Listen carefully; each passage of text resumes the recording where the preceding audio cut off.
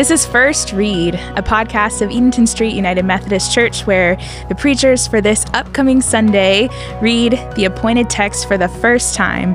Join us now for our first read. This Sunday is January 21st, 2024, the third Sunday after the Epiphany.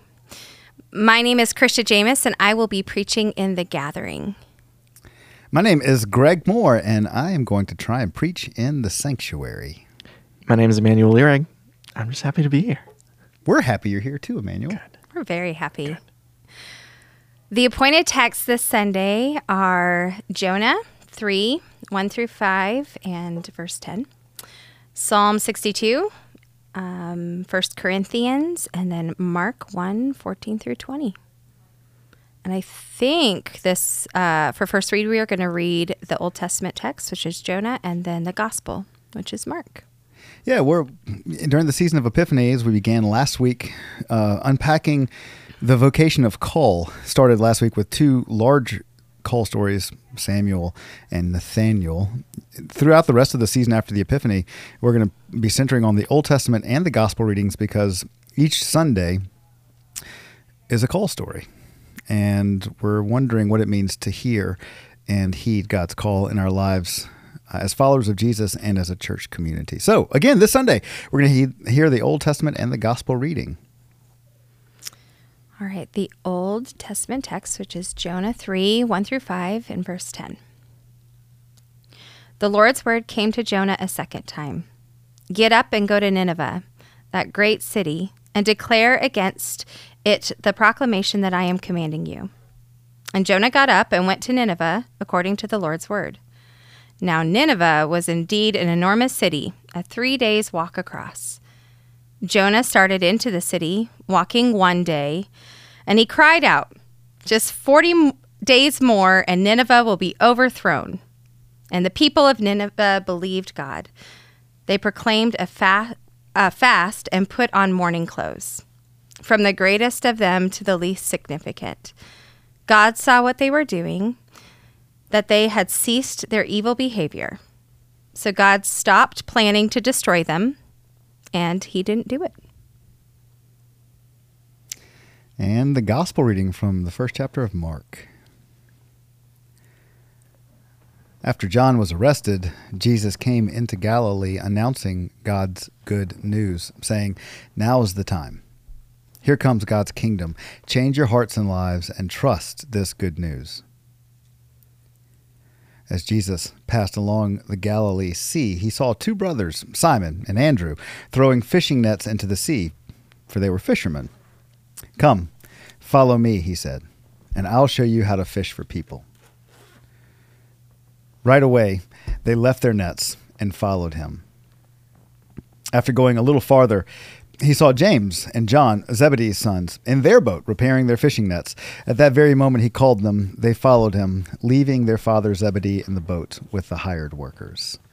This is the word of God for the people of God. Thanks be to God. Well, we started our conversation about call last week and heard about Samuel's call. We heard about Nathaniel's call. I wonder what stirred up in y'all as we began to think about what it means to live a life in response to a call. Anything? Well, this week it seems a little bit hard. The gospel text we hear right away that John's arrested, the dude's in jail. And Jonah, poor Jonah. Jonah's a little, he's having a rough time with this as well. Can I say this? Jonah's my favorite book of the Bible. Yeah, that's mine too. Is it really? Yes. Yes. I love Jonah. First of all, because it's short. So it doesn't take long to get through the whole thing. But I just love Jonah. I do too. I love Jonah. What do you love about Jonah?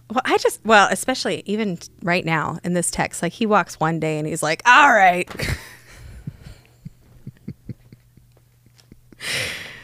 He's so angry that God is working. Yes.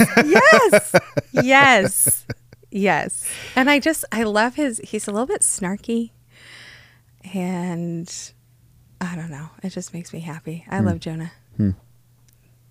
Maybe I am Jonah. Maybe that's it. Maybe. At the end of the book, of course, Jonah is still not happy. He's sitting under a withering vine because, I mean, the problem with Jonah is that the Ninevites are not neutral. These are people who have been aggressively antagonistic and hurtful and They've oppressive. done real harm. They've done real harm. And if they repent, his enemies become his family. Yeah. And that's awful. And I love that he takes so seriously God's command to love thy neighbor, that he knows what will happen if he knows he has to love them. Yeah. So he's angry. Anyway, he's called by God to be an agent of reconciliation. And of course, I think in the gospel reading, that's ultimately where our fishermen are going to be called as well, to be agents of reconciliation and following Jesus. Last week we talked about what it means to be called generally and what it means to cultivate a sense of call.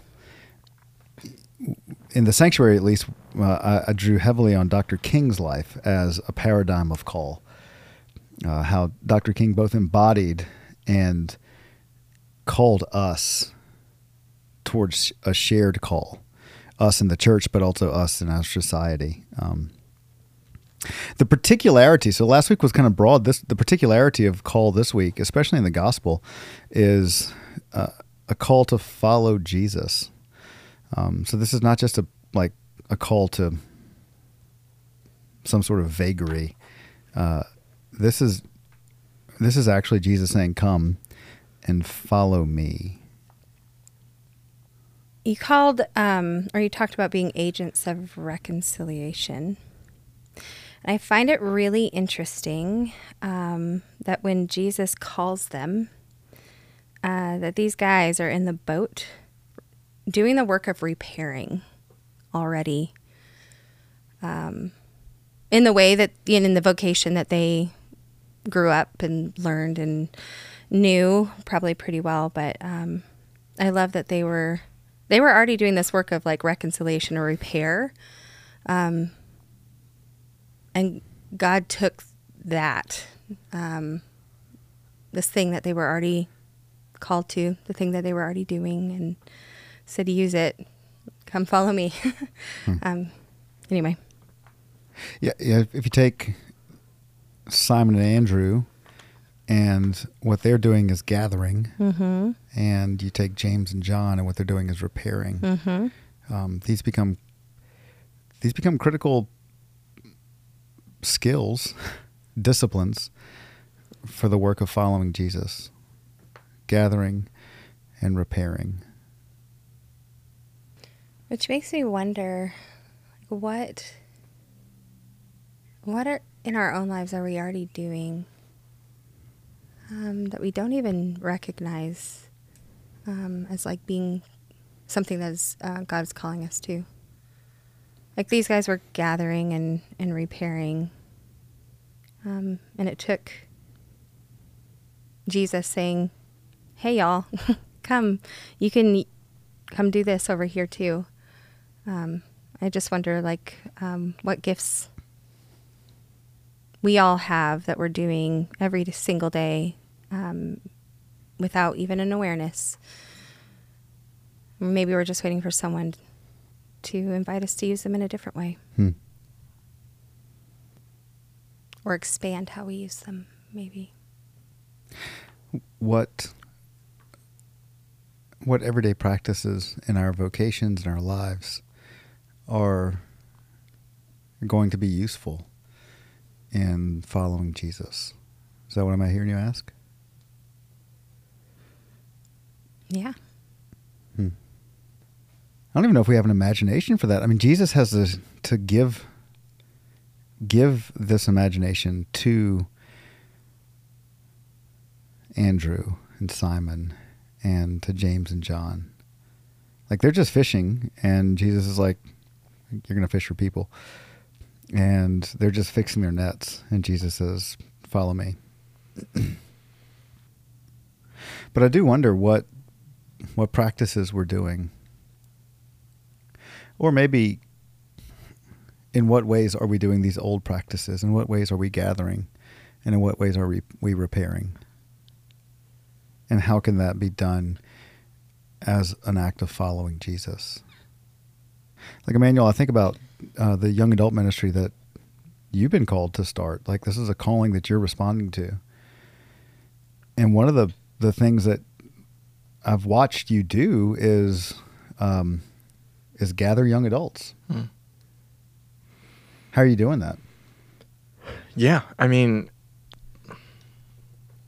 I've been around Edenton Street for a little while now. And I actually feel like God has always been calling me to this place.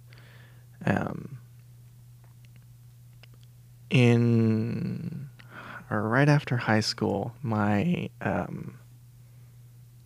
youth pastor at the time, or even before him, the worship leader at the church that I was at came here. His name was Nathan Head. And I was very close to him. So he came here at some point, and then eventually my youth pastor, Clark Reinhardt, also came here. And so it kind of made sense at some point that I would end up here. But I felt them calling me here in college. I got involved through the college ministry, through the music. And then kind of vocationally, I didn't know what I wanted to do necessarily with communications as I was finishing up undergrad. And then I heard God calling me again, like through a very direct email that said, come apply for this position. And so, like, through all these kind of different avenues, I felt God calling me to this space specifically. And it was that experience within the college ministry of Edenton Street that once I started working here in an official capacity, I just heard this call of, like, I felt like I was 23 when I got here. I'm 25 now.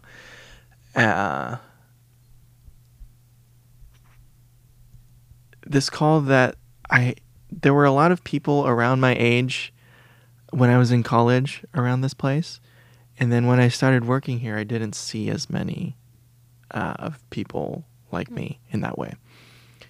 And then over time, I feel like God kind of gathered people my age around here, or regathered kind of post-pandemic or post-2020. And I don't know, I just been here, the past year and some change, I was just hearing that really loud through, my small group. And then there was another small group of young adults that had come up. And I don't know, I was just hearing God saying, hey, I'm going to bring people like you to this place. And so we've just been meeting monthly, trying to answer that. What repair are you seeing either happen or are you praying to see? Yeah, totally. I mean, I think there's a lot of maybe less in the context of Edenton Street as it is in the context of church as a whole for this age bracket. One of the things that I was observing as I was going to different churches before setting up this or resetting up this ministry, I think there's a lot of repair to do between people this age and the church as a whole in terms of, for example, purity and sexuality. That is like a big, massive thing. And also like just justice as a whole, where the church maybe hasn't been aligning with what maybe the Bible says about justice in their actions. And I think young people or people in this like 18 to 20, 30 something age range are very serious about this these days. So I'm interested in what it looks like to have a holding space for those folks that are hungry for that, hungry for reconciliation, and are serious about faith and how that can intersect. Was there anything that, or is there anything that you're using, any gifts, any skills that you just had honed that now you're using for this work, for gathering people and offering a space for repair? Like you're like, oh, well, yeah, I know how to do that because I've done that in another sphere, another realm, another space, for either gathering or offering repair. Totally. I mean, I think what a lot of people want or like desire in their bones is to be known and to be heard. I felt like through college ministry and just life in general, this like listening thing, but like deep listening, not the one of the questions Will Hasley would ask in our college ministry was the classic Wesley question: "How is it with your soul?" And I think that's something that's really formed me, being able to ask that question and mean it to people, not just the "How are you doing?" Like, "How is it with your soul?" Like, what do you long for? How is it with your soul? Yeah. Maybe that question makes sense to y'all. I don't know if that'll make sense to everyone listening. Yeah. I don't know. I think that question, I mean, if we slow down enough to ask it right and people hear it, it's still the right question. And people, I think people, even people not of faith, realize that there's a different question than like, "Hey, how you doing?" Yeah. It's different than that. Yeah. Like, how's your soul? Yeah. It's a good question. What about you, Krysha? Anything in a former life that you bring to Jesus? You're like, "Oh, yeah, gathering and repair." I mean, I've always been a natural peacemaker, for good or for bad. So that is a skill that I've always had with me. Being able to see other people's perspectives. So sitting with people who are maybe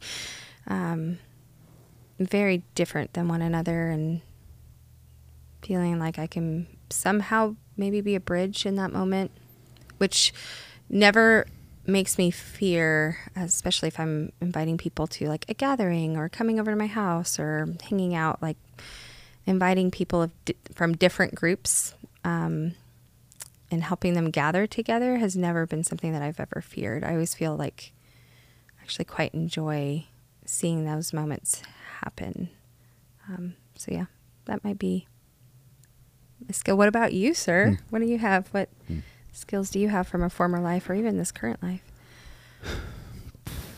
I think, if I was looking at like non-related skills, so my father was the chief of the fire department growing up, right? So I was always playing on fire trucks and always around, which meant later on I became a firefighter and became an EMT or a first responder, and then worked towards being an EMT. And all that did was I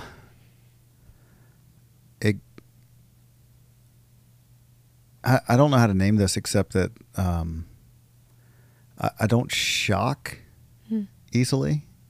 And where I see that relate to my pastoral work is like I can sit with people or systems, and I just don't shock. Like, so whether I'm at someone's bedside when they're dying, or even if someone is acting in a way that's quite shocking, sometimes that happens in the church. There's this weird thing that happens, and I only relate it to my experience when I was either working an accident or working a fire, where really awful things were happening in front of me, and I could somehow distance myself enough to actually attend to what was happening. I feel like that happens a lot in ministry for me. So I can be gathered with people in all sorts of situations, and I can respond in ways that I'm not shocked. And I think that comes from that experience. And I can work in repair without being